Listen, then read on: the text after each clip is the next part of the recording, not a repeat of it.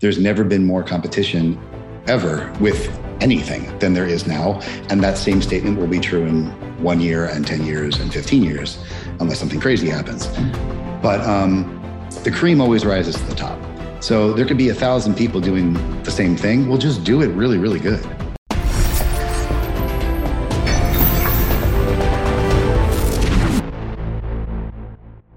Hey, it's Zach here, and super quick before we dive into the show. If you haven't already, I want to make sure that you have subscribed to my free weekly Case of the Mondays newsletter, because it is where I share my best advice, strategies, and mindsets to help you design a creative career that you absolutely love showing up for every Monday morning. When you sign up, I'll even send you a bonus 5-day email course to help you clarify and prioritize the next small steps in your unique path to success. To sign up, just visit optimizeyourself.me/newsletter. All right, on to today's episode. My name is Zach Arnold, and I'm a former Hollywood film and television editor turned career strategist and the creator of Optimize Yourself, where I help artists, creatives, and storytellers just like you design the more balanced, more sustainable, and more fulfilling creative career that you deserve. In a nutshell, I'm Tim Ferriss meets Ted Lasso, minus the mustache, because I am obsessed with both learning everything I can about optimizing human potential while also inspiring you to realize yours. If you are ready to step outside your comfort zone, let's dive right in and unlock the optimized version of you. Hello, and welcome to the Optimize Yourself podcast, where I share honest and candid conversations with best-selling authors, world-class athletes, Hollywood legends, elite experts in a variety of fields, as well as everyday people that are achieving extraordinary things. It means the world to me that with all the podcast choices out there, you have chosen to invest your valuable time, energy, and attention with me. Now, before we get started, don't forget to visit optimizeyourself.me/podcast so you can subscribe, leave a review, and so you can also download your unique customized podcast playlist, where I'm going to send you the 5 best expert interviews from our archives to help you achieve your specific goals. So on that note, without further ado, let's get right to today's guest. My guest today is Chris McDonald, who's an experienced veteran trailer editor who's worked at Universal Pictures and other major studios such as Sony, Disney, Paramount, and trailer houses such as Motion and Aspect, just to name a small few. Chris is also the co-founder of the wildly popular online editing school Film Editing Pro, and today's discussion balances a combination of understanding how to build a career as a trailer editor, as well as also learning how to make the transition to building your own business if that is the right path for you. Whether you work in a creative industry as a craftsperson or if you are an entrepreneur running your own company, no matter how big or small, you are the CEO of your business. In today's gig economy where the next job is never promised, you must learn the necessary skills and mindsets to run your business and present your services effectively in order to survive. And in today's conversation with Chris, he and I discuss perhaps the most important key mindsets to learning, growing, and succeeding, whether you are a craftsperson or an entrepreneur, and that is the beginner's mind. Given that Chris and I both agree that the fastest path to success is failure and having a willingness to accept that there's always something more to learn, we dive deep into navigating the politics of the trailer world, managing studio and network notes, better understanding how to approach the creative process, and of course, the best and the worst parts of working in advertising. Then we discuss his path from trailer editing to teacher, mentor, and entrepreneur, specifically how he became the creator of one of the leading schools in the world, teaching the creative side of editing, both short form and long form. But of course, none of this success came without its share of doubts, its share of obstacles, and a raging case of imposter syndrome, all of which you're going to hear more about today. All right, without further ado, here's my conversation with Film Editing Pro founder Chris McDonald. To access the show notes for this episode, with all of the bonus links and resources discussed today, as well as to subscribe, leave a review, and more, simply visit optimizeyourself.me/episode 199. And if you would like to learn more about Film Editing Pro, or you want to take one of their 5 100% free courses on editing, visit filmeditingpro.com/Zach, and that's spelled Z-A-C-K. I am here today with Chris McDonald, who's an experienced veteran trailer editor. He's worked at Universal Pictures. You've also worked with other major studios such as Sony, Disney, Paramount. You've worked at trailer houses such as Motion and Aspect. And you were also the co-founder of the online editing school, Film Editing Pro. And Chris, this has been a long time coming, this conversation between you and me, because we have lived in very, very similar worlds over the last 15 plus years. How our paths have not crossed until today, I don't know, but I'm going to rectify that problem. As of right now, I am super excited for this conversation today. Yeah, I am too. 100%. This has been a long time coming. And I'm really looking forward to talking to you too. So yeah, thanks for having me on. Yeah, you bet. And just for the people that are listening today, I want them to know that there are a couple of different directions this conversation may go. And who knows, we might go in a completely third different tangential direction that's just as fun. But for those that are interested in the craft of trailer editing, short form, this is something that I not consciously, but unconsciously have underrepresented in the guests that I've had on the show and the stories that I've told, which is ironic given the first 8 to 10 years of my career was mostly trailers and short form, which most people don't even know.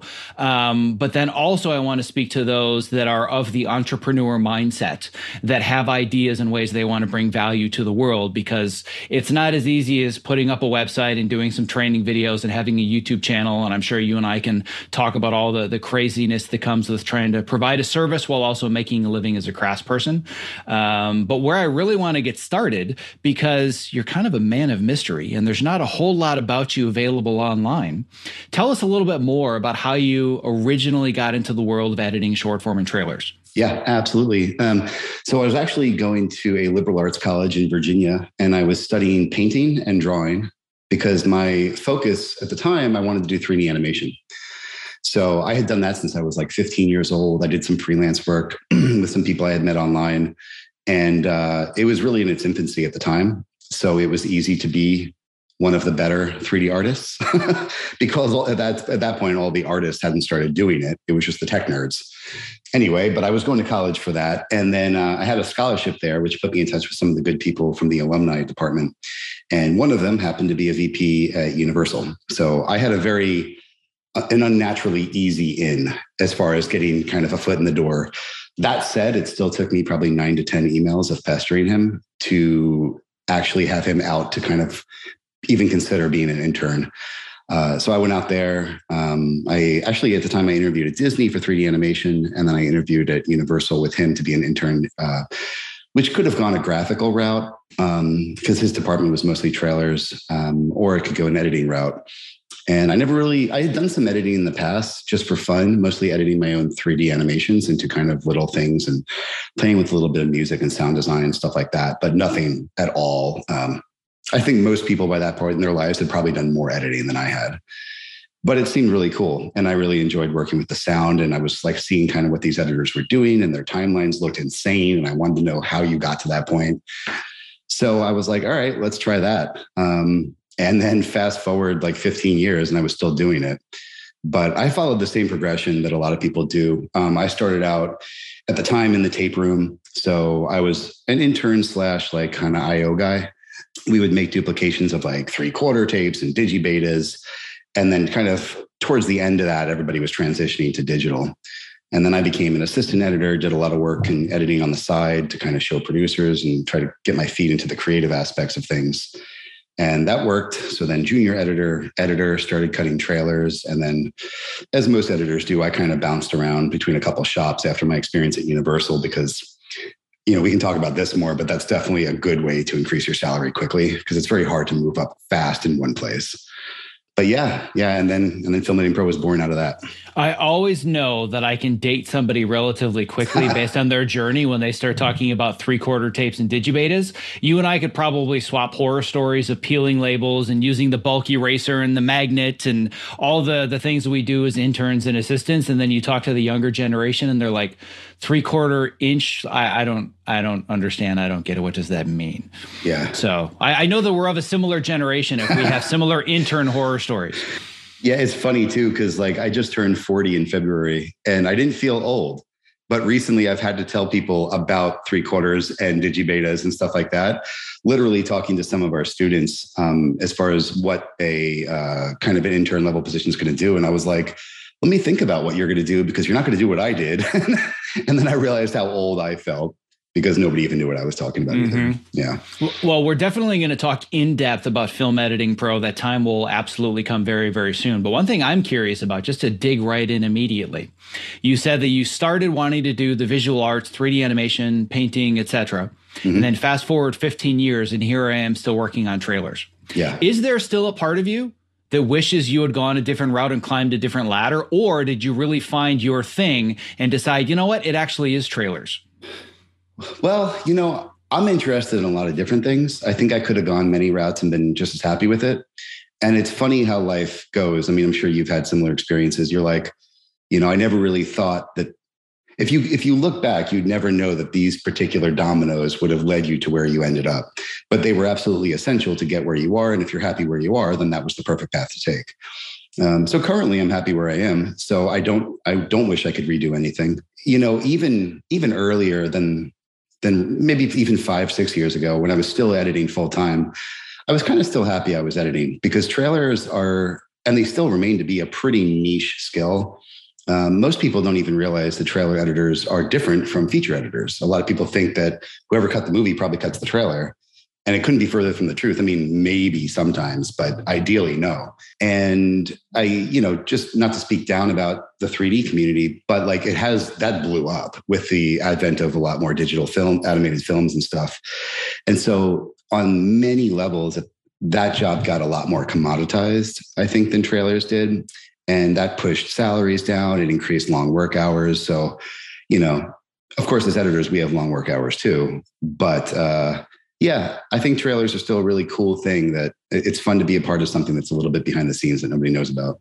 Yeah, I agree. One of the most common questions that I've gotten from anyone that's interviewed me that's done more in-depth research than, oh, you're the guy that worked on Cobra Kai, and they actually see the breadth of my experience. They see that I've done trailers, I've done commercials, I've done promos, I've done behind the scenes, I've done HBO first looks, I've kind of covered the gamut. And they always ask me, well, what's your favorite thing? And I said, if I could choose to do anything as an art form and not worry about the business or anything else, trailers were my favorite. Because trailers are they're this empty canvas, and you can take anything and turn it into anything else. Yeah. So what I always tell people is that my favorite thing to do as a career was editing version 1 of a trailer.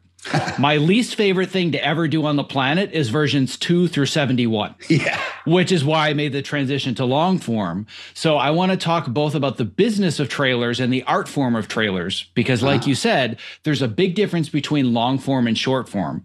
And while I don't believe that you can only do one thing, like the industry says, oh, you're just a short form editor, you're just a long form editor, I don't believe in that pigeonholing.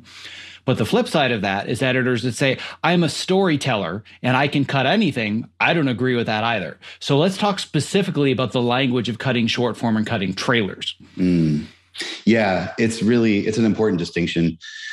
So just talking about the first thing that you said about how it's fun, 100% agreed. Because yeah, I mean, with something that's scripted, and you've got the director, and it's his or her baby, and it needs to go a certain way, it needs to meet his vision, her vision, the vision of all the investors in the project, you're going to have some latitude and some creative abilities. But with trailers, it's kind of like, I mean, your only limitations are what shots and lines do you have to work with from the film.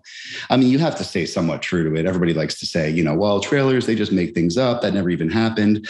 And occasionally, you'll have a comedy trailer, especially, where you'll have lines juxtaposed. Like somebody says, hey, that's a great question. And, but it's responding to something that happens 30 minutes later in the movie. But, I think as long as it's true to the style of the film, it's not too big of a deal. But yeah, trailers really let you do a lot of cool stuff. And I think my favorite part about cutting them was the sound work. And I'm a guy that cannot dance. I rarely listen. I mean, I listen to music, but I listen to like instrumental stuff. Like it's a joke with my friends. I know nothing about sports or music, but like I can edit with music and I like listening to nice music. So that was actually a real challenge for me, is the rhythm of a trailer and staying, because I mean, like, especially if you're cutting, I hate to use the phrase cutting to a music cue because that's really reductive. But if a music cue is laying essentially a tempo out, you have to kind of adhere to that to some extent. That doesn't mean you put a cut on every single major beat of the music, But it does mean that, somebody's going to kind of be getting into a rhythm as they're watching, and your dialogue lines need to weave in and out of that. And then your big moments and your sound design and stuff like that, which is, anywhere from a single whoosh or hit to 15 layers of, who knows what, that needs to happen at key points. So you're creating your own scaffolding on the timeline as you're working. And I've often likened trailer editing to doing a Sudoku. I don't know how you say that. The more numbers you get, the easier the puzzle becomes and the faster you can complete it. But at the beginning, you're like, I don't know where to start. And that's often how people are with trailers. Just on that note, something that I'll often give as advice for people when they're first starting any trailer cut is a lot of your ideas are going to come as often not as you're watching the film, but more like when you're doing your breakdown and you're going through the dialogue. And the way most trailer editors do it, you'll watch the movie. If you have time, you'll watch it a second time. And you may take some notes like, oh, big moment, towards the end, I got to include this guy doing this thing and this kiss between these two people. But then you really just do type out every single line of the movie. You type the name of the character, space, hyphen, space, what did they say? And you do that. It takes 8 to 10 hours. It's forever. But as you're doing that, you're getting ideas and you're getting really intimately familiar with exactly how the story flows, what people say. And you're thinking, oh, this moment up here, that would be a great setup for this huge set piece of action that occurs way later. And with trailers, you could do that. It doesn't matter. Put that stuff at the beginning. But yeah, a lot of times people will just start with whatever inspires them when they're cutting a trailer. It's oh, I have a really cool idea for a montage at the back. Well, start with that. Edit that, stick it in another timeline. We call them constructs a lot. We'll have timelines that are just dialogue exchanges or cool moments or action thingies that we've cut together. And you'll have this kind of favorites bin that you've created full of interesting pre-edited stuff that you've done. And the more of those that you get, the more that it starts to look like a trailer when you put it on one single timeline. Yeah, I've always said that when I was in the trailer world, that a trailer editor is really only as good as their breakdown. Because if you're not good at breaking it down, and I'm sure you've seen this many, many more times than I have, but even I think I was in trailers for 5, 6, 7 years, jumping back and forth between houses. And there's nothing more frustrating than when you're brought into the middle of a project and you get somebody's quote unquote breakdown. And it's basically the master file of the feature with 12 red random locators. And you're like, no, where's the bin with the breakdown? They're like, oh, that's it. Those are my moments. I'm like, are you kidding me? I would take 10, 12 hours. I would watch the whole film 3 times. Once, just me on the couch watching it because I'm the audience member. 2, breaking it down scene by scene by scene, markers for every single one on the frame. 3rd one, looks, head turns, locations, scopy shots, right? So in that process, for example, somebody would say, well, I have my assistant do that. That's what I'm writing. That's when I'm internalizing the moments, and the creative process requires you to take all of this randomness and turn it into some cohesive sense of order. And that to me is a very specific skill that when you're in long form, you don't necessarily develop. And I found that so many of my problem solving skills as an editor came from having to solve story issues in trailers that then transferred to long form. Mm-hmm. So one of the things that people have asked me many times, and I'm sure you get it as well from those that aren't familiar with the industry, just to go backwards for a second before we get back into the weeds, does this mean we actually get to watch the whole movie, or do they just tell you what parts to use? I'm sure you hear that all the time.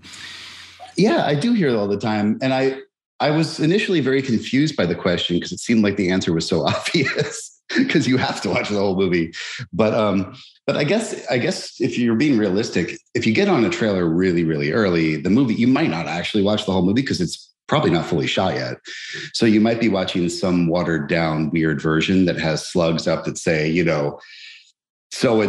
Batman, defeats Superman. You're like, oh, well, I'd like to see that part, but it's not available to watch yet.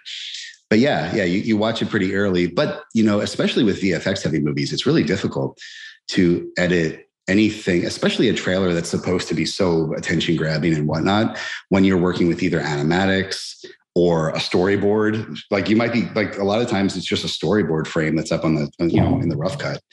And you have to somehow at an early stage sell that moment's going to work. And that's where sound really kind of carries a lot of weight.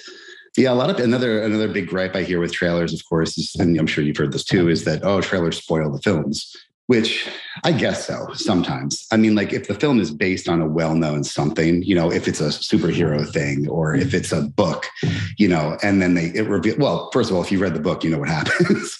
But a lot of times, my thoughts on that were, well, you can probably guess what's going to mostly happen. Like usually the good guy is going to beat the bad guy, or, the couple's going to get together. I mean, unless it's a crazy movie like, Memento or something weird or some sort of thriller. But with movies where the ending is really kind of unpredictable, editors and the producers and the studio execs are typically quite careful to not reveal that. So I don't know. I always kind of laugh when people say that, especially we see that a lot in Facebook comments and stuff like that. Oh, trailers suck. They just reveal that, they spoil the ending. And I'm like, no, man, with a movie like that, it's the journey. That's the fun part. Like, unless if you're just waiting to see what happens at the end, I mean, you're oversimplifying this process. Enjoy everything and the spectacle that's being laid out for you in the movie. Yeah. And I also think what happens a lot is people don't really understand the many layers of politics that go into those decisions. I've had more than one occurrence. I'm sure this has happened to you, but the very first trailer I ever cut, this is literally over 20 years ago now, which breaks my heart. But over 20 years ago, the very first trailer that I cut ended up winning the Golden Fleece Award for the Golden Trailers, won the Golden Fleece. And I was at the gym of all places, just chit-chatting with this guy that I'd kind of just become like gym friendly with, like, hey, what's up? How you doing? And he had said to me, what do you do for a living? I'm like, oh, I'm a trailer editor. Oh, cool. Give me an example of some movies that you've worked on. And I gave him the name of a movie, and instantly his face changed and he got angry. He's like, you owe me $10 because that movie sucked. And I went to go see that movie because of your trailer. I'm like, it's my job to make it look good. But there's also so many cooks in the kitchen when it comes to show this moment, not show this moment. And I'm sure you've done many a trailer where the finished version goes into theaters and you're just like, oh, I can't believe they told me to use this moment. Yeah. Right. It's very complicated. It's uncommon too, because that like a Golden Fleece type of concept. So if anybody that's not familiar, Golden Fleece Award is the award that gets given to the trailer that looks the best for the worst movie. Best trailer for the worst movie. That's the name of the award. Yeah, which is such a compliment if you get that award, because that's a really hard job. But like, if you have a movie that's that bad, your budget for marketing probably isn't that high. So it's not going to be too common unless you just kind of get a diamond in the rough, which it sounds like you were in that circumstance, where the editor that you can afford to hire for that is going to knock it out of the park for the trailer. Typically, you're going to kind of have an equally bad trailer. But yeah, that worked out for them, I suppose, in the box office, huh? Yeah, it certainly did. And I think that it's really interesting you bring up this point, because I think this has a lot to do with really taking opportunities when you have them. Because I know that you've done the same as far as like starting off as an intern, being a runner, climbing your way up and taking those opportunities. But the reason I was handed that movie is because nobody else at that company was willing to cut the trailer. And I had just started making the transition from assistant editor to editor. And they're like, hey, do you want to take a crack at it? Yes. Give me the movie. Like I took it with a full head of steam, and then ended up getting the Golden Fleece for it, which looking back was just insane. But I was so young and new at the time, I didn't realize what an anomaly that was. Yeah. But what I discovered, and I want to learn more about this from your perspective, because I never went fully down the road of embracing the career path as a trailer editor. And I bailed relatively quickly because I knew I wanted to do long form, especially as I was working on movies that were getting bigger in budgets and we were getting earlier assemblies. I was way more interested in watching the assemblies and comparing them to the later cuts that they were giving us than actually cutting the trailer. Mm-hmm. Like I want to be in the room doing that. But one of the things that I found happening as I climbed the ladder, and it's a joke that I would tell to many that wouldn't understand it, and I think you would. I stopped using an NLE to edit my trailer as much as using Microsoft Excel spreadsheets and quadrants. And I said, I don't want to edit my trailers with Microsoft Excel. What does that mean to somebody that isn't on the inside, that doesn't get where I'm coming from? Well, if I fully understand what you're saying, you're referring to the paper cut process, right? I'm referring not only to the paper cut process, but to the testing process, the studio notes process, and them saying, according to our quadrants and the people that have watched this, based on the people with clipboards at the mall, we think version A of this trailer should be Franken-trailered against version B. And I was just like, like I said, I love version 1. I hated versions 2 through 78. That's an awful conversation. That's the worst time to be a trailer editor, is when you're being forced to put together pieces based on arbitrary testing results. Because I think, so a lot of times what'll happen is with trailers, there's almost always, there's more than one person cutting the trailer. And the bigger the movie, the more people cut the trailer. And obviously some movies have more than one trailer. They'll have the teaser, then they'll have trailer 1, trailer 2, trailer 3. But I'm talking about just one trailer. Like it's the trailer 1, the major trailer. It might be out with 10 different editors at 4 different shops. And so, well, first of all, that your chances are 1 in 10 of it finishing, and not even, because, an executive will probably on a big movie have enough budget to scrap all of them, fire all the shops. I mean, everybody gets paid, but then start over with a fresh perspective someplace else. That can happen, especially depending on how high tensions are. But towards the end of that process, when you've got a couple cuts that everybody's really resonating with internally, the editor, the producers at the shop cutting, as well as the studio themselves, everybody's pretty burnt out and jaded. And it's kind of hard to see through your own experience of the cut. You can't look past what you've already seen, what you know. The jokes aren't funny to you anymore. The action moments don't matter. You're not scared. So people send them out to testing audiences. And, I don't know if that's changed recently as far as how they get the people for that. But it used to be that there'd literally be somebody out with a clipboard in front of the movie theater saying, hey, you want free movie tickets to such and such, just come and watch these 4 trailers. And they'd gather together, as much of a diverse demographic pool as they can, old, young, every shape, size, and color, and then get them into a room, show them a trailer. And then they'd say, did you like this part? Did you feel like this actor and this actress felt genuinely, connected here? How do you feel about the ending? Were you excited to see the movie? Were you disappointed? Did you feel like it was ruined? And some of the questions can be very helpful, but typically what goes out the window with something like that is context. So if you're saying, what did you think about this moment? Well, maybe whosever trailer it was had it set up with 3 things that made that moment non sequitur. It didn't make sense at that point. Or maybe the music wasn't cut well at that moment, so it didn't play as strongly as it could. It doesn't mean that the moment's bad. It doesn't mean that joke's not funny or that action set piece isn't cool. It just means that it didn't work in that location of that trailer with that music under those circumstances. Or the person that said they didn't like it was just having a bad day. Who knows? But then you get those notes and, testing results come in and everybody knows their trailers are just going to be ripped apart, more than likely. It's less common that, everybody in testing loved your stuff. Usually it's like, well, we should also try another music cue, which is like the worst note that you can get because everything's cut to the music in a trailer. Oh, so, is it? Is that hard to just swap out a music cue real fast? Is that just a challenge? Swap it out. Yeah. I mean, that's excruciating, especially if the music has a different tempo from what the cue was already there.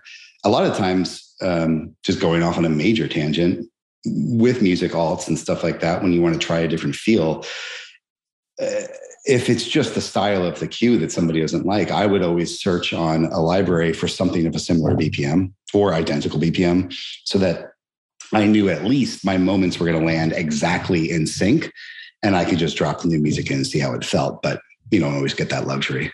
But yeah, testing is rough. Yeah. That was always one of my favorite notes from studios when you feel like you're ready to finish. This is great. We're ready to lock. Just swap out that end music cue and we're good to go. Like, really? Only. Yeah. Only. It's just one note. One simple note, and then we'll lock. And then they see like, oh, well, now it opens up a whole can of worms. Yeah, for me, my breaking point, and I won't say the name of the film, but anybody that actually, I'm not even sure anybody would be able to do the research to answer this, but I'm not going to name the film. But I went through and I don't remember the exact number. It was in the 30s, number 30 some versions of a full theatrical trailer. And it was small enough and independent enough that they weren't double or triple vending. So we knew we were the one that was going to finish, but it went for about 8 months. And the studio executive was just, we had done 3 completely different directions. So 3 trailers from the ground up. In total, it was about 37 some versions. And then they sent it to the filmmaker, creator, whoever it was going to make the final decision. And they said, I really like this one. Because they didn't like the current version. Well, show me some of the others. Version 2.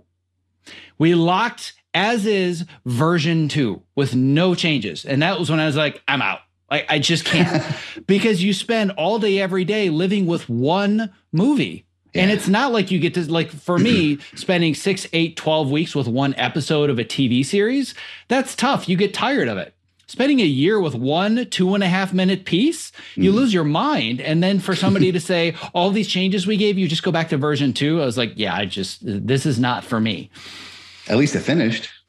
It did finish. Like, I look online to this day and there it is, but just, so many memories of the process being so miserable. Yeah. Yeah, that is another tough part about trailers is that, speaking of the double, triple, quadruple vending, or even having 3 guys or girls at your own shop cutting on it, you don't stand a very high chance of your thing making it out the door. So you do have to kind of, like, in long form, I don't think that ever happens, does it? You cut it. Either your work is going to show, or they've scrapped the project and nobody's ever going to see it, right? So if you worked on the new Batgirl, well, yeah, then nobody's going to see your cuts. Right. But there's no such thing as double vending in the long form world because they don't have that kind of money or time. Right. And that's the tough part about trailers because, you could have worked on all that thing and the filmmaker could have been like, I don't like any of these and this guy sucks. So let's get somebody else. And then you have nothing to show for it. And because of confidentiality, you probably can't even, you can't put it on your reel. Nope. So it's like you didn't exist for 10 months, basically. Mm-hmm. Yeah. And that's very, very challenging. Yeah. And the reason that I wanted to bring that up and kind of lead the conversation with it is that I'm always a big believer in not allowing there to be any secrets and just kind of here's the unvarnished truth about this sector of the industry or this or that. But for those that haven't disconnected, that are still listening to our conversation, that are like, screw trailers, I want to talk about the fun stuff. I want to talk about the craft because, again, like we started, I think there's nothing more fun as an editor than editing a trailer. But it is a really challenging and difficult craft to learn. And not only have you learned how to, I don't like to use the word master the craft, but you've gotten to a very high level with your craft as a trailer editor, but you've also taken on the near impossible task of teaching it. So before we talk about the process of teaching it and building a business around it, I just want to talk about the actual craft a little bit. If I'm somebody that wants to be a trailer editor, and I'm listening to this, I aspire to it. I do my own trailer edits. I can now rip a movie off of YouTube or whatever, and I can make my own spec versions. What's the difference between a perfectly adequate trailer editor and one that just really gets it? That's a tough question. There's not much different because if you're working as a trailer editor, let's say 100% is the best trailer editor that ever existed and you're nailing everything. To even stay employed, you need to be operating at 85 to 90%. So, I understand not wanting to use the word mastering, but like getting really, really good at anything, the difference between somebody that consistently does a great job and wins and everybody likes their stuff, it's like gold and silver at the Olympics. I mean, it's marginal. It's by a hair. But I would say that I would say that the ability to take some of the defeat that happens and take it as a challenge or a bad movie or even silly stuff, like even you want to include these whatever number of moments, but you're not really able to fit it in 2.5 minutes. Taking any of those challenges and viewing it as the fun puzzle that it is, and being enthusiastic to figure out a way to cut something a different way, to fit something that doesn't seem like it should fit, to present it in a light that makes it interesting and not boring.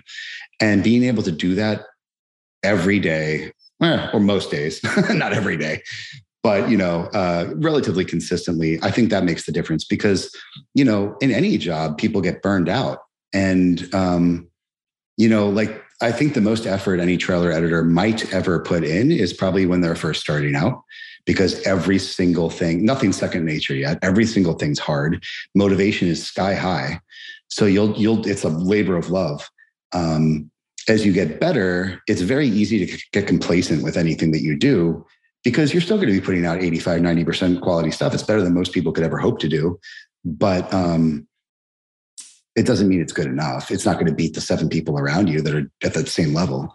So it's just going that little extra bit, trying the second or third music cue to see, all right, I'm really glad I tried that. And you know what's funny is like, that's where in the trailer industry, I quickly learned how valuable producers were. And, the term producer is thrown around and it means a lot of different things. It can mean somebody that's funding something. It can mean somebody that's actually hands-on. In the trailer world, the producer is, one of their roles is the liaison between the client and the editor. And I initially thought well, this is a waste of a time job. Like nobody needs to be paying this person. I can just talk to the client. Why wouldn't I just do that? Well, for a lot of reasons. When you were there till 3 a.m. and the next morning you come in and the client has notes, maybe you wouldn't be as chipper to talk to the client, which needs to be the case. But also the producer has no skin in the game. So maybe if you're like, I don't know, I've tried everything, this just isn't working. It's no sweat off the producer's back to say, well, why don't you let's try this new music. Or what if we rearranged how we presented this information? Because if you had this thing first, then this thing's going to seem way cooler when it happens. And you might be like, I guess all right, fine, I'll try it. Come back in 3 hours. And then it works great. And you're like, oh my gosh, that's the best thing I've ever cut. And everybody loves it. And now everybody's like in their campaign, it's like, you have to cut it in that order. And this is now the new archetype for how we deal with this moment. You have to cut it just like Joe Blow did. So I think the producers are very valuable in that regard, and becoming an editor that can self-produce and that is willing to give yourself unbiased, objective notes and look at your own work without the lens of, but I'm going to have to be the one to do that if I decide that's what should be done. That's a real challenge. And I think that's a sign of maturity and professionalism, probably with anything that you do, is being willing to be your own harshest critic and then deal with it and make it happen through the skills that you've acquired over time. My sincerest apologies for the interruption, but if you're a creative professional who spends long hours at your workstation, not only is the following promo not an interruption, but listening has the potential to change your life. Because working with a TopoMat underneath you at a height-adjustable workstation is a game changer. Let's learn a little bit more from Ergo-Driven co-founder and CEO Kit Perkins, creator of the TopoMat. The TopoMat is the first anti-fatigue mat designed specifically for standing desks. The real benefit of a standing desk is movement. We found bringing in this cushioned terrain under your feet, your brain just subconsciously engages and you wander around and you get that movement at the standing desk that you need without even having to think about it at all. People will come to me at an event or a panel and they'll say, I got the TopoMat because of you. Even when they had a mat, once they used this one, it was a total game changer. We've just heard time and time again that with Topo, we've kind of hit the sweet spot, that it's the right premium quality materials and a right shape that people are actually getting benefit out of this stuff. You spend more time here than anywhere if you do creative work the way that I do. So I would rather be driving around in a Ferrari than a Ford Pinto. And I feel like this is the Ferrari of the standing mat. One of the things you don't realize is that at a standing desk, your main interface to the world, your body's main interface to the world is the ground. If you're going to invest in anything at that Ferrari level, it should be what you're standing on. Well, my goal is that for anybody that is a creative professional like myself that's stuck in front of a computer for inordinate amounts of time of their waking life, they're doing it standing on a TopoMat. So you and I, my friend, one edit station at a time are going to change the world. I like it. That's a utopian vision I can get on board with. If you're a creative professional looking for a simple and affordable way to stay active, energetic, and focused while spending long hours at your height-adjustable workstation, I can't stress enough how important it is to have the right mat underneath you, which is why I continue to share the TopoMat as my #1 product recommendation. To learn more about the TopoMat and purchase yours, visit optimizeyourself.me/topo. That's TOPO. Yeah, I think that's a really great observation. And just to dig into it a little bit deeper, one of the biggest mistakes that I've made multiple times throughout my career, but probably the most so in my trailer editing career, just because I was younger in that portion, is thinking that when I would cut something, here is the trailer. It's like, no. That's a trailer. That we're not at the fact that this is the trailer yet. And in the world of scripted, like you said, I have a script, I have characters, I have a story. There are certainly a lot of things that I can maneuver around, structure of scenes, taking out lines of dialogue. I can choose different songs for a montage, but essentially the story is the story. With a trailer, it can be anything, and you're convinced, no. Oh, I've seen the movie 3 times. I know better than anybody. This is the story we need to tell, and this is the trailer. And you can always tell the less experienced from the more experienced and their inability to let go of those ideas. And I'm just as guilty as anybody else, and I'm sure you see this all the time. Yeah, it's very hard. Yeah, I mean, there are a lot of parallels to how, like, let's say the structure of a film. I mean, the idea of a cold open, that works well in a lot of contexts. Movie that grabs you initially with something really neat and then says, 20 years earlier, and then it starts telling you the story. That's a little cheesy, but like that aspect of grabbing somebody's attention, that works longer and it also works shorter. And then after that, I think thinking clearly is also, I mean, especially like even with long form, like I would find long form challenging to do at a high level at this point.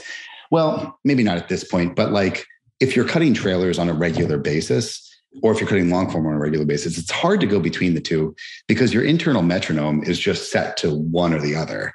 And so like if you have a longer format editor cutting a trailer, the trailer is going to feel a little bit slow. It's not going to be able to get around the movie quite as easily. And you're not going to take as many liberties with doing so because you're used to not being able to do that. And then vice versa. If you have a trailer or a cut or a movie, you're not going to have like the wonderful pauses and the moments to let the audience member either figure something out or absorb something that just happened and feel the emotion that you're supposed to feel from a movie. I don't know what the original question was, but whatever it was, we're going somewhere even better because I love this conversation. I want to keep going because I think this idea of the internal metronome is such an important part of going back to where we started, which is understanding the language of trailer editing versus short form versus long form versus commercials versus music videos, and goes back to this idea of as editors, we can move around, but we can't just assume because I'm a storyteller, I can cut anything. It drives me crazy when editors say this. It drives me just as crazy when a producer or director says, oh, well, you just do short form, you can't do long form. I've been told that crap my entire career. But when editors say, well, I can do anything, that's not true. And that internal metronome is such an important part of the conversation because I've seen it from both sides as well. When I was in trailers, I was hired to do a pitch reel, which was essentially a 3 to 4 minute extended trailer, plus cutting 2 scenes of an indie feature so they could shop it around town in the studios. They loved the sizzle. It's like a 4 minute extended trailer. 4 minutes sounds really long, but you're supposed to tell more of the story when you're pitching. And then they had me cut the 2 scenes and they're like, the cuts are good, but you need to slow down. You don't need to cut it like a trailer, let moments breathe, and you don't have to show every person's line on camera. And it was just me kind of having to recalibrate the way that I approach specific scenes and cuts and that language and that metronome. But then on the flip side, I have a friend of mine who is an Oscar-nominated A-list editor, worked on some of the biggest films on the planet. And this was years ago. They said, we're putting together kind of a sales reel, pitch reel. Can you take a look at my trailer? Unwatchable. I mean, it was unwatchably bad. And I really hope this person doesn't know who they are because I would never mention their name, but it was terrible. And I was scratching my head like, how is that possible? You work on things that I could only dream of cutting someday, but you can't cut a trailer to save your life. And it's 2 completely different storytelling skill sets. And it's not that they couldn't eventually, it's that right then they couldn't. You have to kind of recalibrate yourself and you can't do it instantly. It's impossible.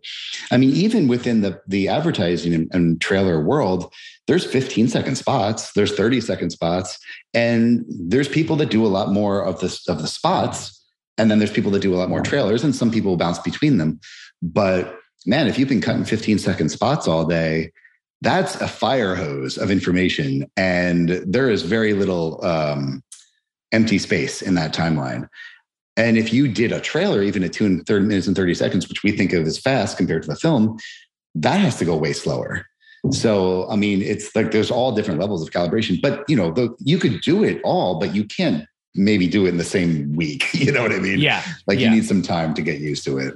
Exactly. Yeah. So another thing that I've gone through both as just a fun exercise, but also a frustrating exercise, is not only kind of playing with the story beats or kind of trying to cheat, but actually changing the genre of the film.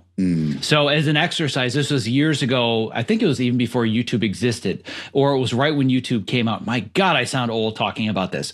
But the studios were actually spending money to cut parody trailers.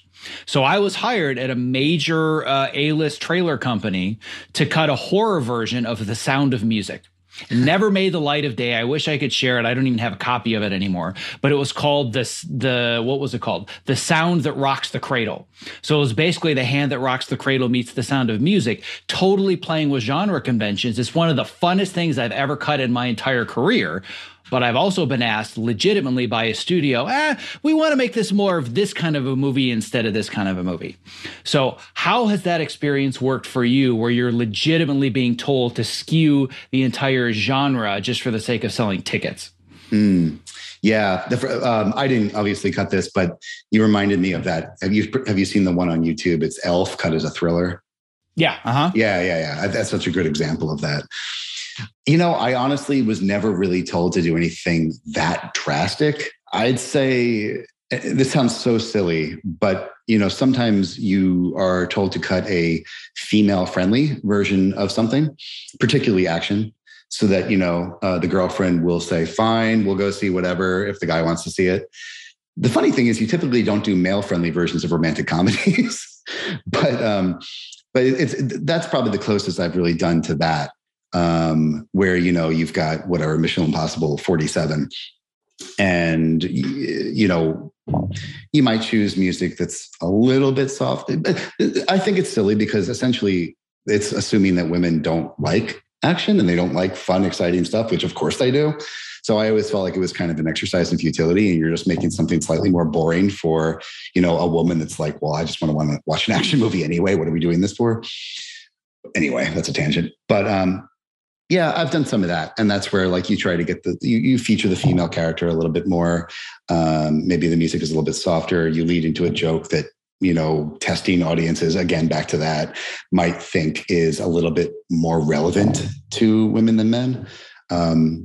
It's usually a disaster because the movie isn't designed that way.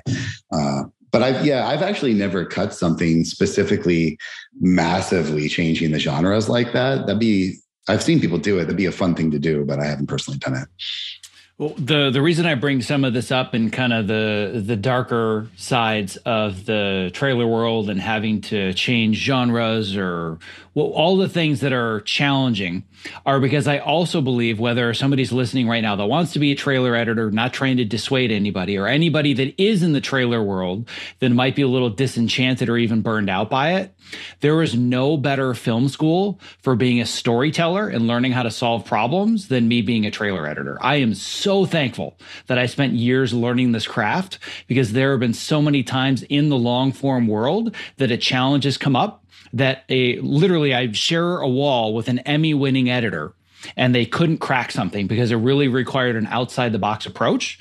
Because of all the neural pathways that I have from being a trailer editor, I could look at it from a totally different perspective. Oh, I'll just shift this byte with this byte and flop this shot around and add this and that and do the music with this. And it's like, boom, done. The only reason that I can do all that is because of my experience in trailers. So even if somebody doesn't see trailers as the long haul, there's no better film school for being a great editor, I believe, than working in short form. Yeah, agreed. It's a whole bag of tricks that you might not otherwise pick up and get access to. Agreed, for sure. Well, we've talked a lot about the business of it. Now I want to talk about the business of teaching it, because I am just insanely interested in your journey to going from high-level trailer editor to not only am I going to start what I'm sure at the time was maybe a side hustle, and we'll learn more about it, but really taking on the hardest part, which is not here are the buttons or here are the bells and whistles. Here's how to teach creativity. So talk to me about the origin of Film Editing Pro. Yeah. I think the idea, so I've always wanted to I've always been interested in a lot of different things. Like I said earlier, I was interested in 3D animation. I like art. I like, now I like trailers. I like rock climbing and I like spreadsheets, and I like math, and I like all types of things, and I like psychology. You and I have a lot in common, by the way. We're going to need to talk more. Yeah, no kidding. Yeah. It's kind of creepy, but go on. Yeah. So I kind of knew that like trailer editing for me was fun, but it's one job, and I kind of want to do a lot of different jobs. And with something like that, you can't. Like you need to be so focused on doing that really, really well that, I mean, a lot of folks they'll become producers, like editors that move up to producers, and then they own a shop, or then they move to the studio side, and then they oversee things from a macro perspective and run the campaign. And now they're strategizing and using budget, and they're also reviewing trailers and, strategizing on the smaller level of getting in the weeds like that. But I don't know, that didn't interest me as much as kind of doing my own thing. And I've always liked teaching too. So when I was in 3D, I would write articles and I do tutorials and stuff like that at the time. And of course, with the internet now, you can do anything from anywhere for the most part, even editing. Like so many trailer editors now are editing from home. Gets tricky with security. So that's not like nobody should be asking to do that right off the bat. But so Filmmaking Pro kind of came up in the mind of it was my wife's idea, actually. She was like, well, why don't you just teach editing? Because I was just thinking, well, let's just start another business. Let's just do something completely different. Let's teach, I don't know, whatever. And we tried a couple little things. I did some stuff with video games. I didn't know what to do at the time. And I was mostly spending a lot of my time editing, which it was really hard to learn something new to focus on that while also editing. And she was like, just teach editing. You're doing that all day long. You have insights into it. Just teach it. And I was like, yeah, I guess so. But it was funny because like when the idea first came up, I wasn't an experienced editor at that point. So I was like, I don't deserve to be teaching this. I'm still learning this. Looking back, I guess we're kind of always all still learning it at some level. And at some point you just have to say, all right, I guess I know what I'm doing for the most part. So we started off, I met a cool guy that he was a choreographer, stunt choreographer. And he had filmed this awesome fight scene in an alley. And you think that my first course would have been about trailers, but it wasn't, because we had access to the super cool fight scene footage. So we taught like action editing, and we taught how to sound design it and how to set up the story for it. And so we released that course in 2014. It took, I don't know, it probably took every course, really. Every course that we make takes about a year and a half to make. It's been a while at this point since we've released our last course. This next one that's coming out is going to be much larger. Most of our courses are between like 30 and 50 lessons, and this next one's like 140. Wow. Yeah, it's a beast. But so we released that, and it worked out well. We used Facebook advertising to kind of get the word out. I think you and I have some similar mentors in the world of marketing. I was literally just going to ask who's been in your ear, because everybody just assumes, well, Zach must have figured all this up by himself. I'm like, no, I didn't. It costs a lot of money to learn how to do this stuff. So who's in your ear? Who's been there since the beginning? Yeah, well, I learned a lot from, honestly, the inspiration to even start my own business was probably Tim Ferriss. Mm-hmm. Back in 2006, 2007, I read his book, The 4-Hour Workweek, which is such a misnomer because it's not about working less. It's just about having the ability to do what you want for the hours that you want to do. And most of us have managed to find our way into things that we like doing. So we work 60-hour weeks, but it's fun. So that's cool. So he was kind of inspirational, and even just there's a lot to talk about, like putting in the effort outside of a day job to build something on the side. That's exhausting. So it better be something that you like, because you're going to be doing it after dinner. Because you're going to get home, maybe if you're lucky, you're going to have dinner at 6 or 7, and you'll hang out with your wife, your girlfriend, or whoever for a couple hours. And then at 9 o'clock or something like that, you got to work for 3 hours. And it's not easy work either. It's complicated work. So I did that for a long time to get that first release out. It was a lot, but it was fun, and I was excited about it. So it didn't feel like work.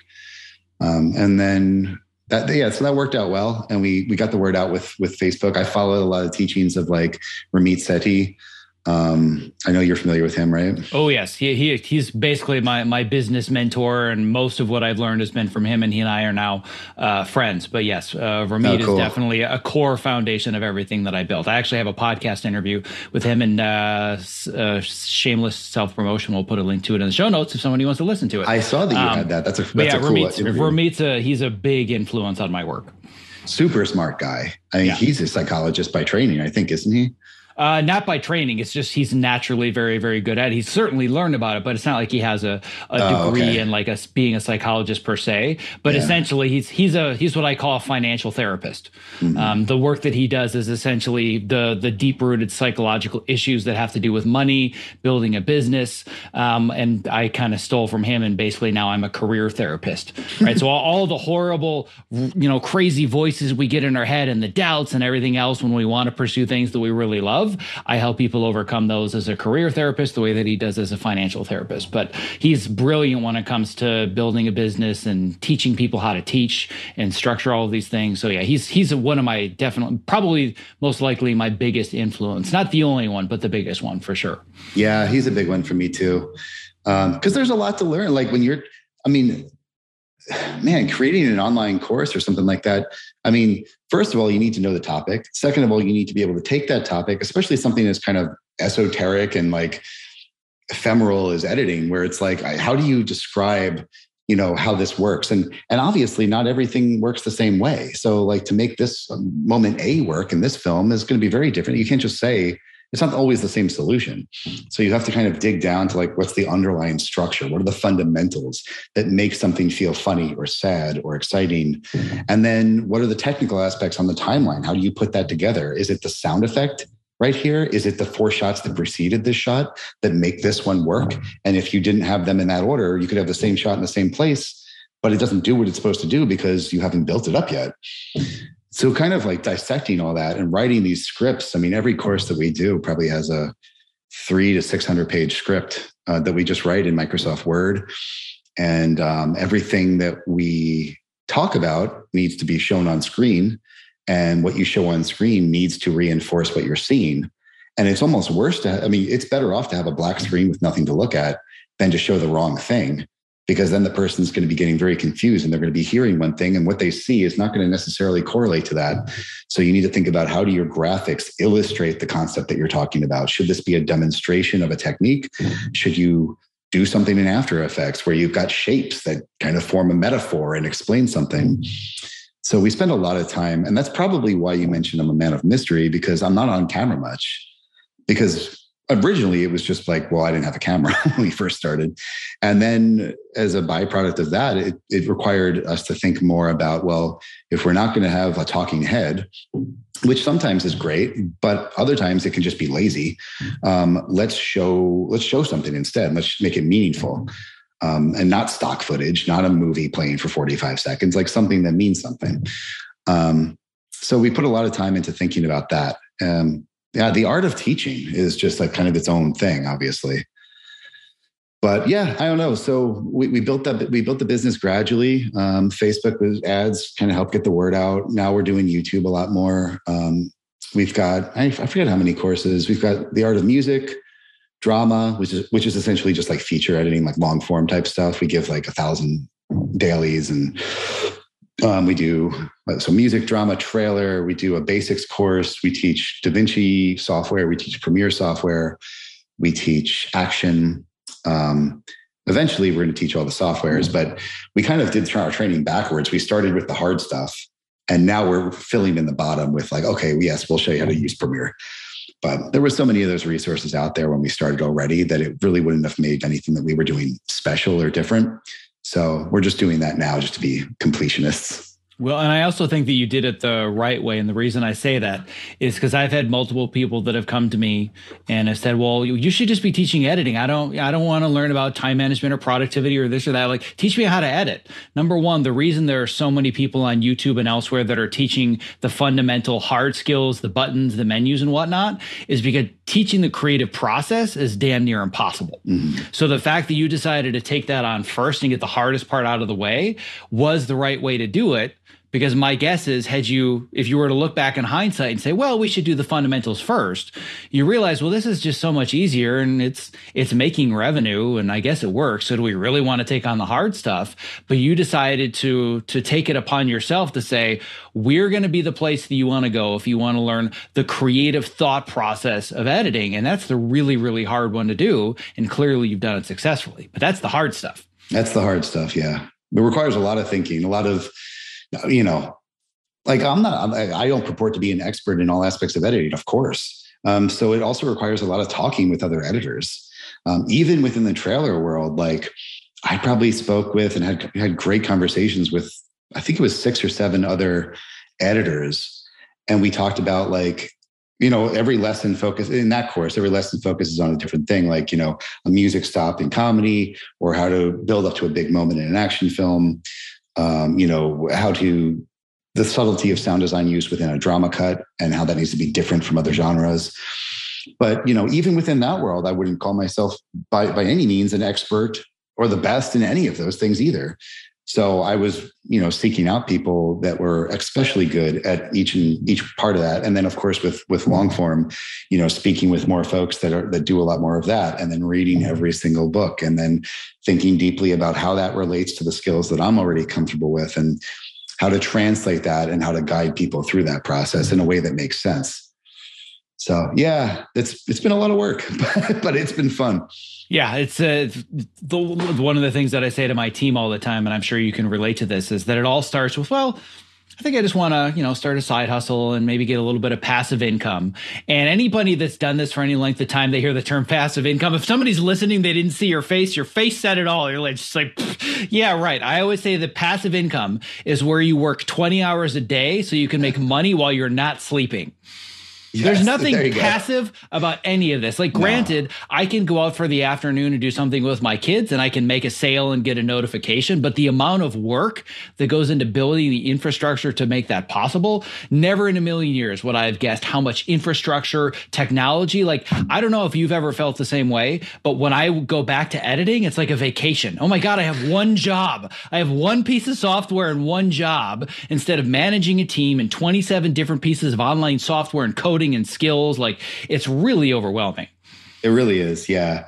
It's a lot of front-loaded work too, right? Mm-hmm. I mean, you work your butt off. Like, for example, making a new course. You just did a launch. Well, now you're not working quite as hard on that course, I imagine, but sales are coming in. And during the launch, was the launch week or whatever it was less work than the 8 months or a year and a half that led up to that. But the work's got to come at some point. If you want passive income, it's like go play in the stock market and cross your fingers, I guess. Yeah, exactly. And the front loaded part is so important for people to understand. Here's an example of what I would consider as close to passive income as possible. 2 days ago, got a notification on my phone. Somebody joined your Move Yourself program, $297. I built that in 2017.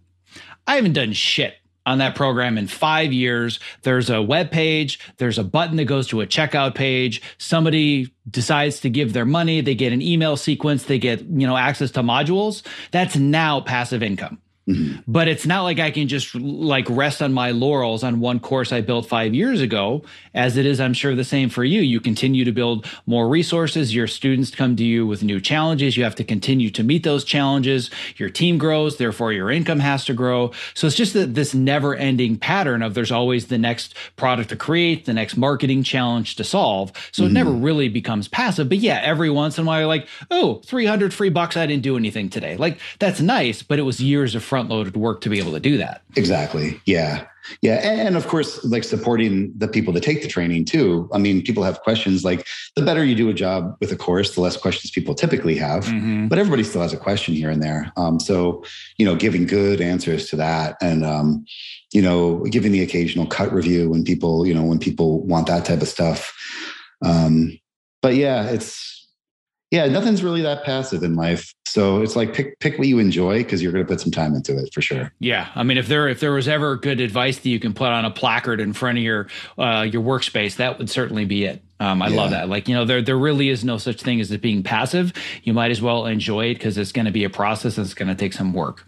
Yeah. So the next part of this journey that I think is so important to dig into, which is where I think the vast majority of people that are listening are going to be at. We have very few listeners, if any, that are 8 or 10 years into building a successful online business that also happen to be craftspeople.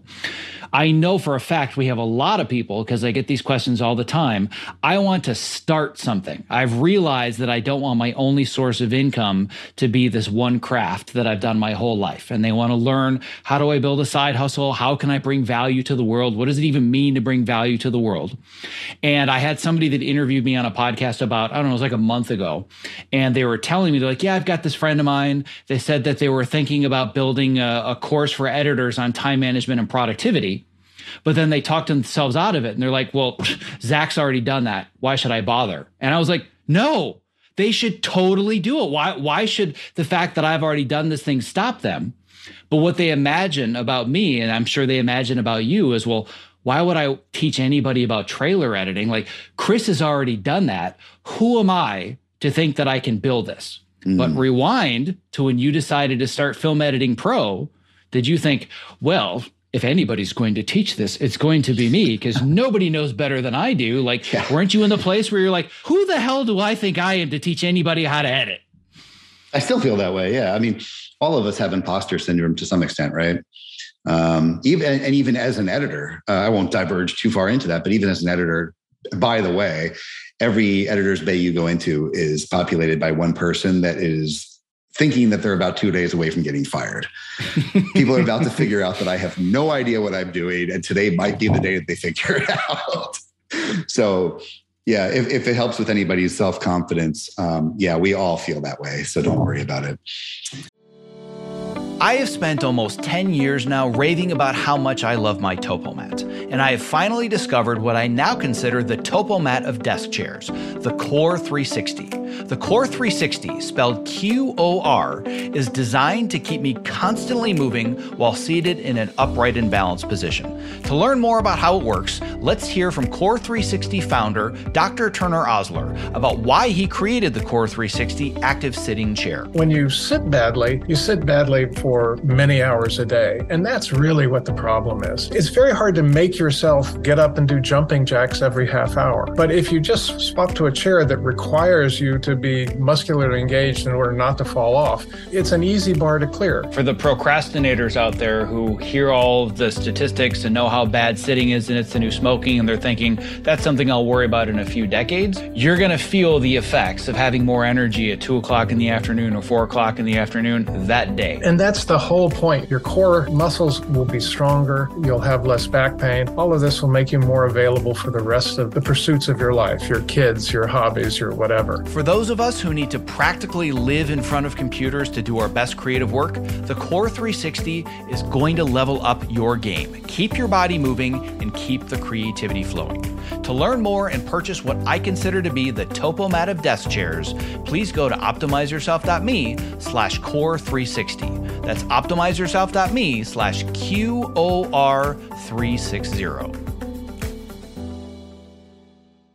So how did you overcome that when you decided, I want to build this thing? Because what you've built is pretty impressive and it's far reaching all over the world. And you are now the resource for a specific thing. If somebody says, I want to learn how to edit trailers, Film Editing Pro, done. You don't even have to look elsewhere. But that wasn't the mindset, I would guess, that you thought of when you began, or even to this day. You don't feel that way. So how do we help people overcome that want to start their own side hustles or build their own enterprises? Yeah. Well, so a couple of things. So first of all, if somebody's already done something, that doesn't mean it shouldn't be done again, because you're going to have your own perspective to add to it. By the way, if you're going to do something that's already been done before, don't watch what's already been done, because it's going to screw up your head so much. You're not going to be able to come up with original ideas. I haven't watched any other editing course out there because I don't want to know what's in them. I probably should, but I don't want to see it, because then I'm going to question this or question that, or want to feel the need to include it. And then mine's going to look like theirs, and I don't want that to happen. So realize that you have your own perspective to offer on things. That's number one. I'd say number two is kind of search your mind. Do you have more than one skill that can synergize with each other? Right? So, I mean, that's the happy intersection. If you've got a Venn diagram and you're good at editing and you're good at running a business, then start an editing business. Or if you're good at editing and you're into fitness and you understand time management and those types of techniques, well, maybe you can specifically also try to assist editors and everybody else, but editors in particular. That can be a very targeted market with a unique perspective that you can offer to those people.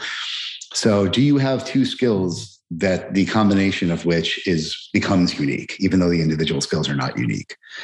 And then I guess I would say just be confident, because there's people smarter than other people, but for the most part, it really is true. It's just about how much effort you put in. And if it's you and somebody else and they're trying, and you're given the same task, start a business that accomplishes X, Y, or Z, and this person's a genius, but it's the rabbit and the hare thing, they might never get to the end, the finish line. And a lot of really, really smart people, they have short attention spans. So maybe they make some really fast progress, but if you can stick with this. And that's the same thing we were talking about earlier. What makes a good editor? It's you got to stick with it, and you have to be willing to pivot and adjust and figure things out with everything that you do. Like particularly in this world of starting an online business, like you mentioned, Zach, there's a million tools that you have to learn. And it's funny, like I always kind of laugh when I see on like Facebook groups or forums related to that type of stuff. And there's somebody who's just starting out a business and they're looking to hire like a virtual assistant or something like that, or a marketing consultant. And they think that this person is going to set everything up for them. And they're going to come up with a way to market their materials and then also handle all their customer support and build this and like basically run their business for them. Well, maybe eventually, but you kind of need to know how that all works first. So it's like you read books and stuff like that, like, oh, Steve Jobs did this, or, Lee Iacocca or whatever did this at, these major companies. Well, you're not a major company. And if you want to be in charge of a business that can turn into something and you can maybe have some people help you out with it, you need to know what they're going to know, or at least you need to know the basics of it. So learn how to do the technology. It's going to be annoying. Figure out how to do a little bit of CSS so you can fix your own stuff every once in a while. Learn a CRM, a marketing platform, and figure out how to build some automation and how to send out, an email to a bunch of people and then make an announcement. Learn a little bit about online advertising. Learn about each social platform that's currently relevant.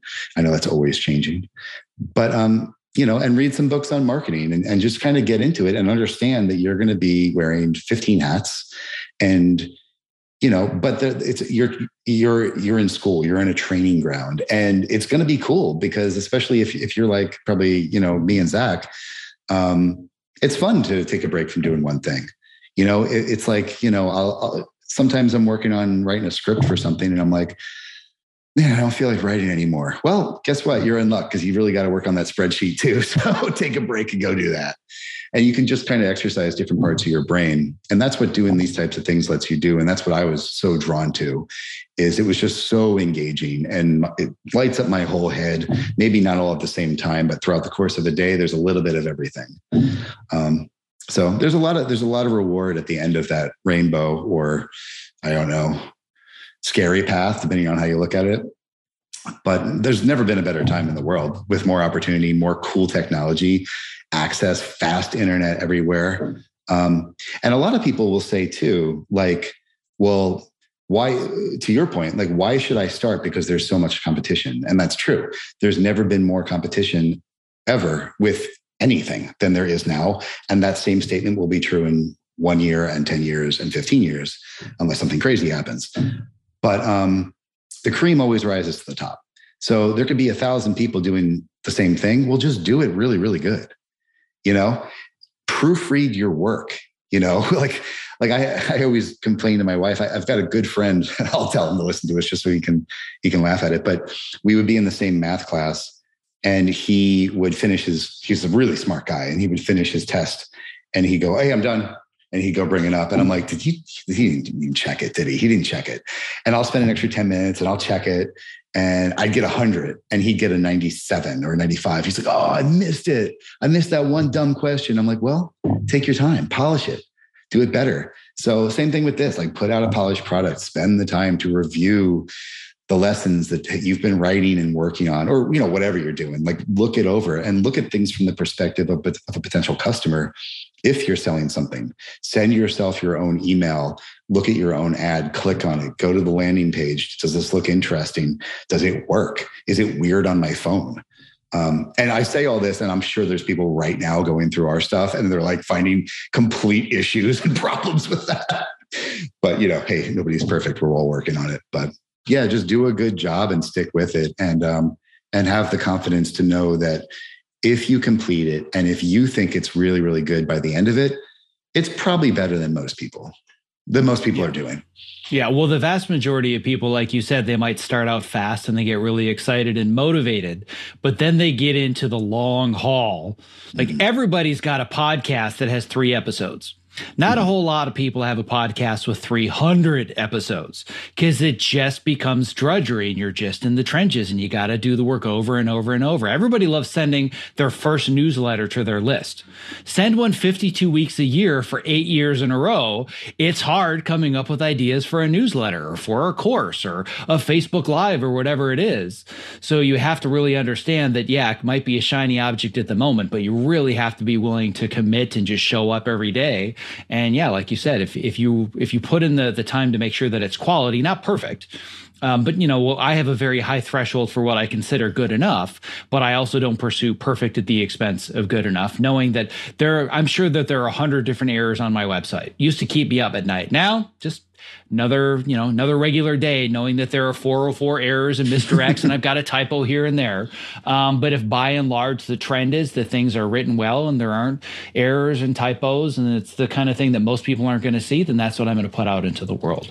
Yeah. But the one part that you said that's so important, and again, it shows how similar I think you and I are in our mindsets. And are you, just totally as a tangent, are you local in LA? No, I was for a long time, for 17 years, but my wife and I just moved to San Antonio. Oh, bummer, because I was going to say you and I are going to have to meet up in person, and now it sounds like it might require a plane ride. But I might be coming in November, though. It's possible. Well, if you are, then we might need to connect, because we have so many.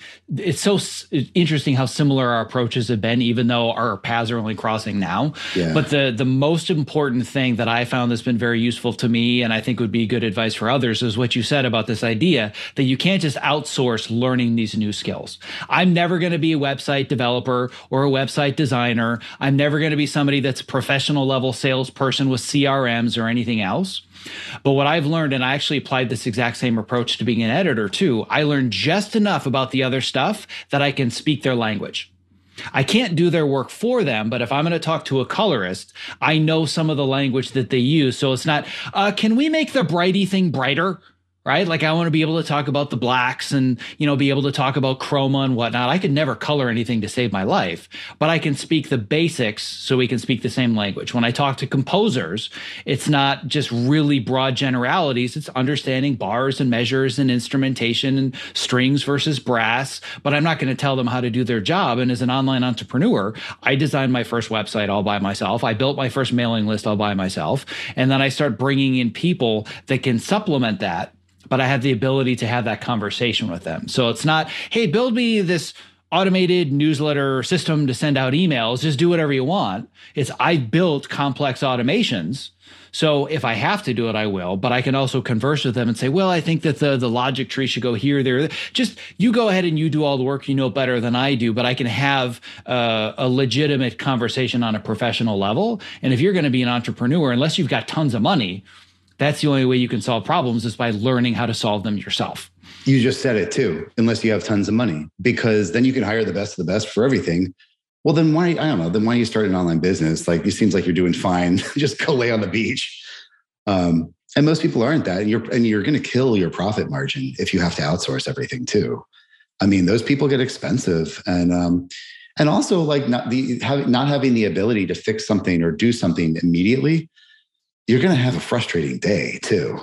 Like you're going to be waiting for somebody to get back to you. And why hasn't my web designer responded to me? It's been 15 minutes and we need to do something. We're having a launch right now or whatever. Well, if you knew how to do it yourself, you could just hop on there and fix it. And maybe you're not the guy that does the web stuff all day long, but you can step in and help when needed. And, I think that's part of the training that you have to put yourself through to run a business. Like you said, you have to at least be able to speak the language of the different departments or different types of stuff that go on in your business. If not, do some of it yourself. Yeah. And God forbid.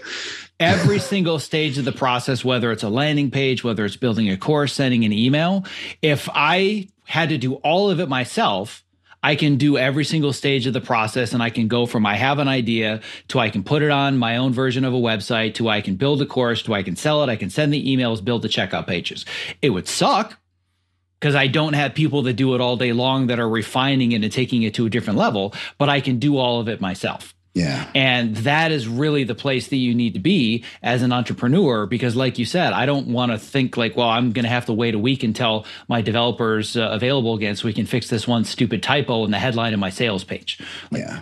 It's costing a lot of money. So I have to learn basic HTML and CSS and just enough to be able to keep things moving, and then understand when do I bring other people in so they can take it to another level. But the scary thing that brings up is the idea that, well, I'm going to fail, and I'm probably going to fail publicly. Especially in the early stages. I know for me, there are a whole lot of public failures. Websites going down on the final day of open cart, stupid typo, people didn't understand the offer, whatever it is. I'm guessing in your earlier days, a couple of pretty big monumental failures that were public. No, we still do that, and they're even more public. Yeah. Yeah, 100%. Yeah, I mean, things happen. It's just fix it quickly. Apologize, and if your best fans, customers, community, whatever, just realizes that you're a human being too, and the people that you work with are human beings. So I mean, whatever. Don't worry about it. Like Zach said, I mean, I don't know. You got two examples right in front of you of people that do this all day long that screw up on a regular basis. So it's like, feel free to make mistakes. I think everybody's heard that, you can't be afraid to make mistakes. The more mistakes you make, the more you learn, and blah, blah, blah, blah, blah. And the person who succeeds the most is the person who's made the most mistakes. But it really is true. I mean, it's ideal to learn from other people's mistakes. I know some people that insist on making all of their own, and that's just exhausting and it's slow. So the more you can learn from other people's, and that comes from taking, courses of any sort, reading books, reading articles, talking with people that do the same thing as you. So you can reduce the friction that you're going to encounter and the potential embarrassment, but you're going to make mistakes and it's fine. Who cares? Don't be a wuss, suck it up. And something that you said earlier too about, everybody's, there's a million places with 3 podcasts, or everybody sent one email to a list of people, but doing it multiple times and over and consistently is the hard part. And I think, this might also be a trite phrase too, but these cliche phrases, they're important because they're true. Motivation gets you started and discipline keeps you going. And that's the same with a diet or an exercise plan. And, so you develop a routine and you get into something, and that's, as you know, that is easier said than done, to be disciplined when you have your own thing, because especially when work has been front loaded, because if you made a course a year ago and it's selling okay still, and you should be working on the next thing, or you should be doing this, and it's a Thursday and it's sunny outside and you don't feel like doing it, you want to go out and, get lunch at 3:00 for the next 2 hours, you can do it. But if you do that too many times, so it's really difficult to kind of, the more freedom that you have, the harder it is to define your own boundaries. So that's a challenge. Not everybody's cut out to have their own thing either. Like a lot of people function better with the structure of a work environment. And some people don't want to be responsible for making big decisions that could be really bad. And the bigger your business gets, the more important your decisions become, and the more repercussions there are. So the fatigue of making those decisions kind of gets a little scary and exhausting sometimes, to the point that at the end of the day, sometimes after some things that have gone on maybe with our business, and I'm like, I don't know if we do that, it might make people upset, and then by the end of the day, it's like, hey, what color should we paint the cabinets? And I'm like, I have no idea. I can't. I'm out. I can't make that decision. Oh yeah, I've gotten to this point multiple times, both with my family, with my kids, with my wife, even with my trainer. They'll say, what do you want to do today? I'm like, no decisions. Just tell me what to do and I'll do it. I am all out of decisions today. I cannot think about one more thing. Just you figure it out, because it's exhausting, right? And as an editor, for a living, you make micro decisions thousands of times a day, but it's compounded when you're an entrepreneur because it's not just thousands of the same micro decisions. It's different decisions with different parts of your brain. Like you said, it could be in a spreadsheet. It could be with copywriting. It could be with sales psychology. So many different things. And it's all these micro decisions that are constant. And it's just, they bombard you over and over and over. So I've really had to learn how to, rather than just consistently be an entrepreneur all day, every day. It's kind of like in these sprints. Like there's going to be a sprint with our team for 2 or 3 months. We've got a launch, we've got a product. And then when the launch is over, I said to my team in September, like, this is going to be a maintenance month. We're just going to fix some stuff because I just don't have the energy to think of the next product and write the scripts. Like it's a very, very different schedule and pace than when you just show up at 9 a.m. every day, work until 6 p.m. Like one of the things that you had said that I both agree with and disagree with is that some people are just not suited for it and they need the structure. I agree with that. Where I disagree with it is that I think that the way that our society is constructed, that's not a flaw, that's a feature. We don't want you to be good with your own freedom and your ability to work with lack of structure because we want our employment and our company to provide it for you so you feel the need to work for us instead of working for yourself. So we've designed a society of people that function best in full-time jobs with structure, which is why structure is not taught. It's one of the reasons I had to learn time management and prioritization on my own because I didn't want to work within those confines, but I hadn't been equipped with any of those tools. I 100% agree. Yep. So I think there are a lot more people that are suited for it. They're just not equipped for it yet. Mm-hmm. Yeah, it's not a skill you're taught ever. Well, I mean, you teach it, but not many people teach it. Right. And I don't think that's a flaw in the system. I think that the system is designed that way. We don't talk about it.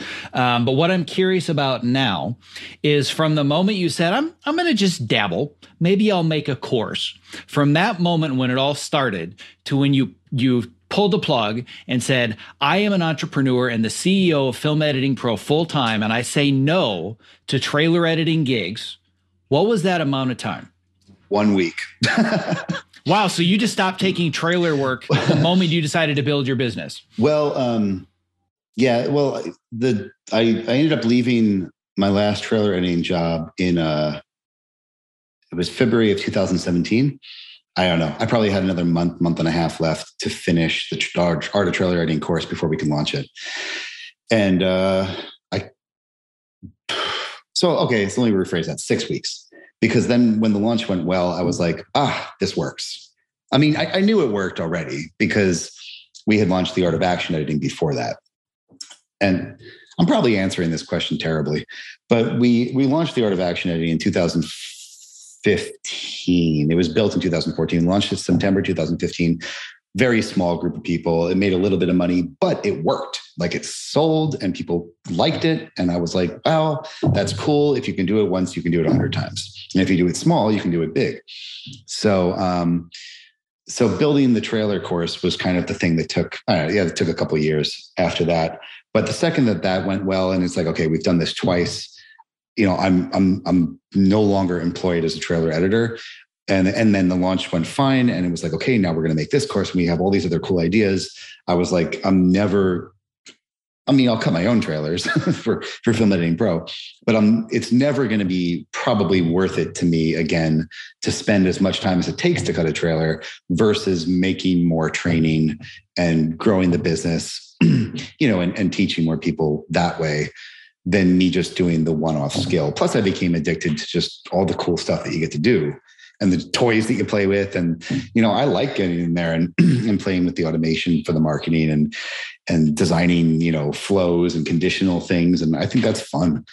We do have a lot of people that come to us and ask, if we could cut a trailer for them, whether it's me or somebody else that works with us.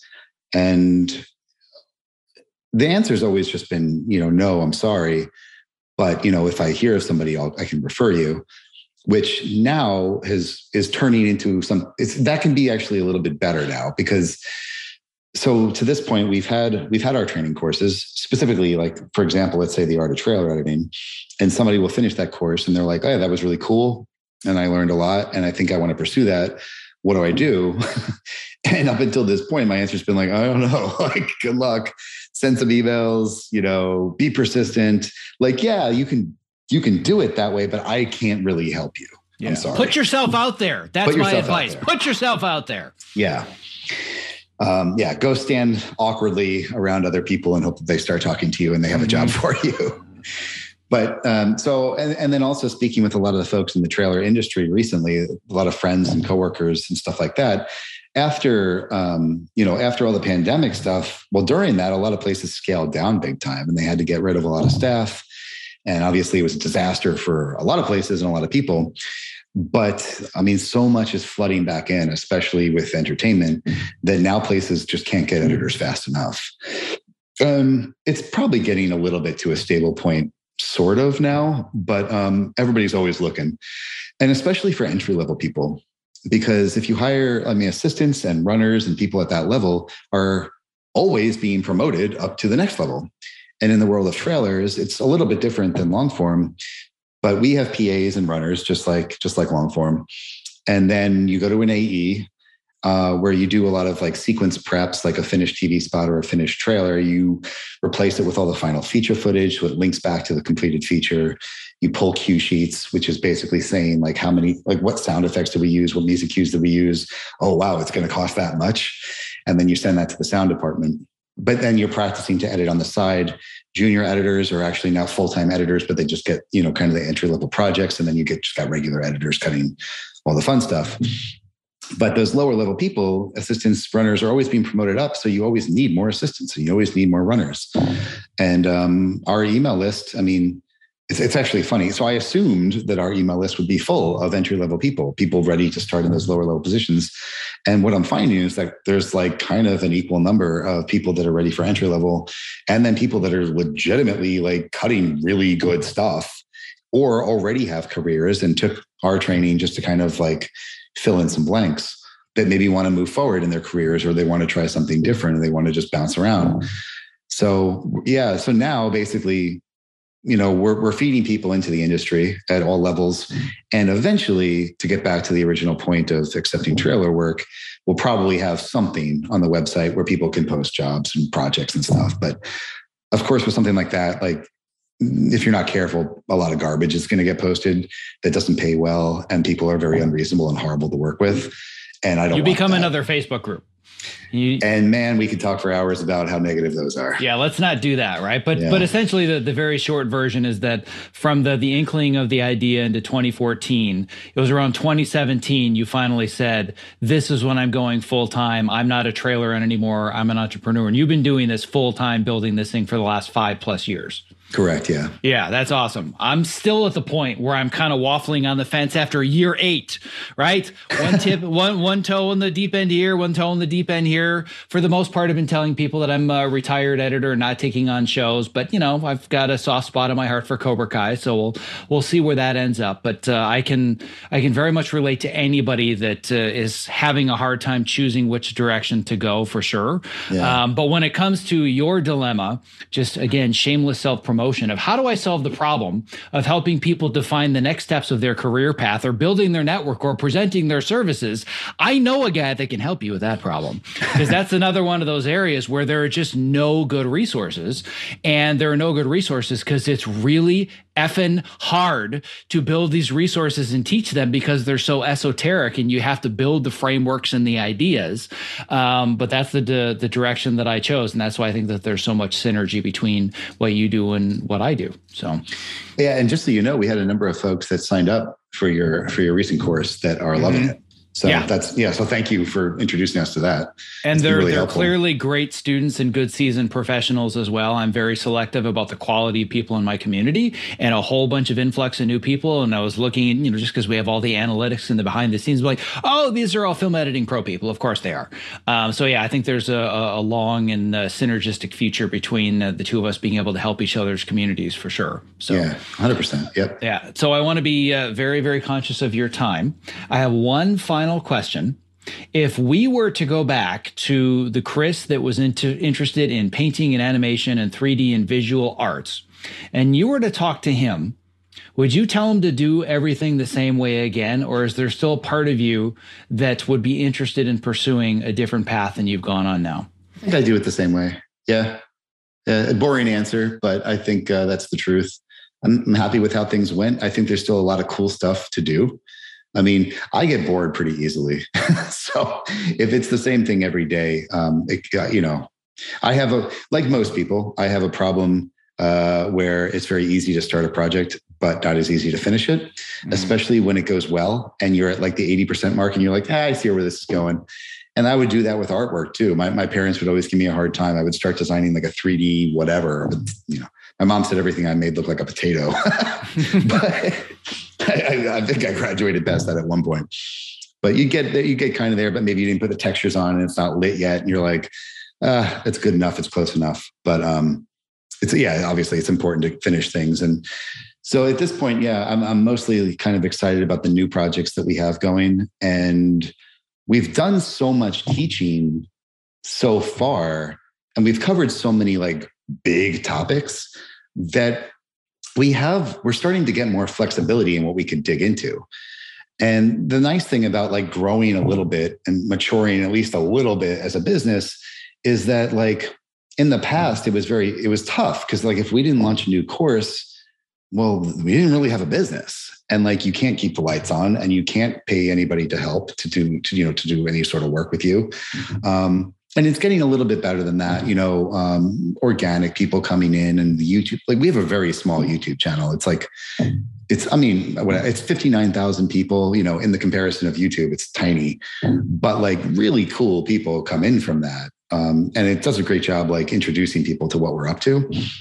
youtube.com/filmeditingpro. Nicely done. Thanks. But, so we've been able to spend more time on stuff like that, which is like, we can scratch our own itches a little bit more. We can play with gear, like we have this video that's going to be coming out probably January or February, all about building your own home network, like a NAS, which is like, I love that stuff. I would build my own computers as a kid, and I still do. I still build my own computers. So we get to geek out with hard drives and like RAID arrays and all this nerdy stuff. And kind of in the early days, you didn't have the luxury of time to do stuff like that, because if you weren't doing something that would make the business money right now or soon thereafter, the business is going to die.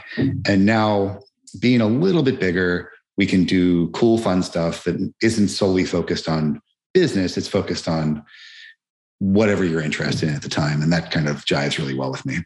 Nice. I'm looking forward to when that day comes for me.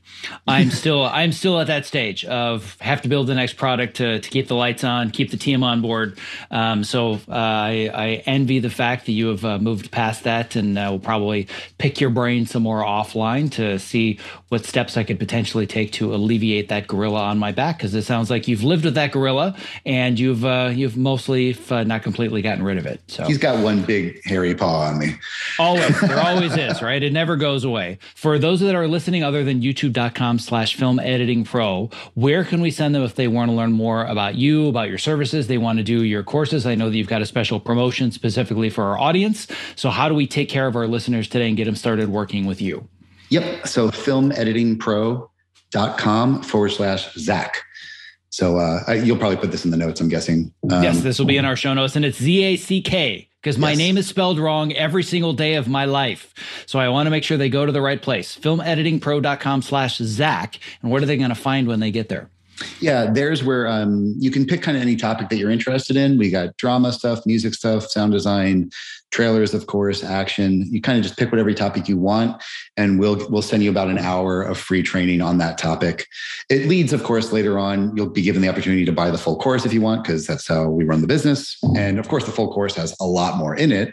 But even if you're not interested in that, you can get the free stuff. You'll learn a bunch, and it's really fun. So. Yeah, I love it. Most people would be charging just for the hour of lessons. So the fact that you're willing to do that, I love, by the way, that you're totally transparent. Yeah, if you want to buy something, we have stuff to buy, which is, I think, another area that entrepreneurs are just so afraid. Like, I can't tell them I'm actually selling something. Like, if it's going to make somebody's life better and provide value to them or give them a skill, like, sell it to them, but also give them the free value to get started. And I think an hour of free sample lessons is beyond generous. So I think that's awesome.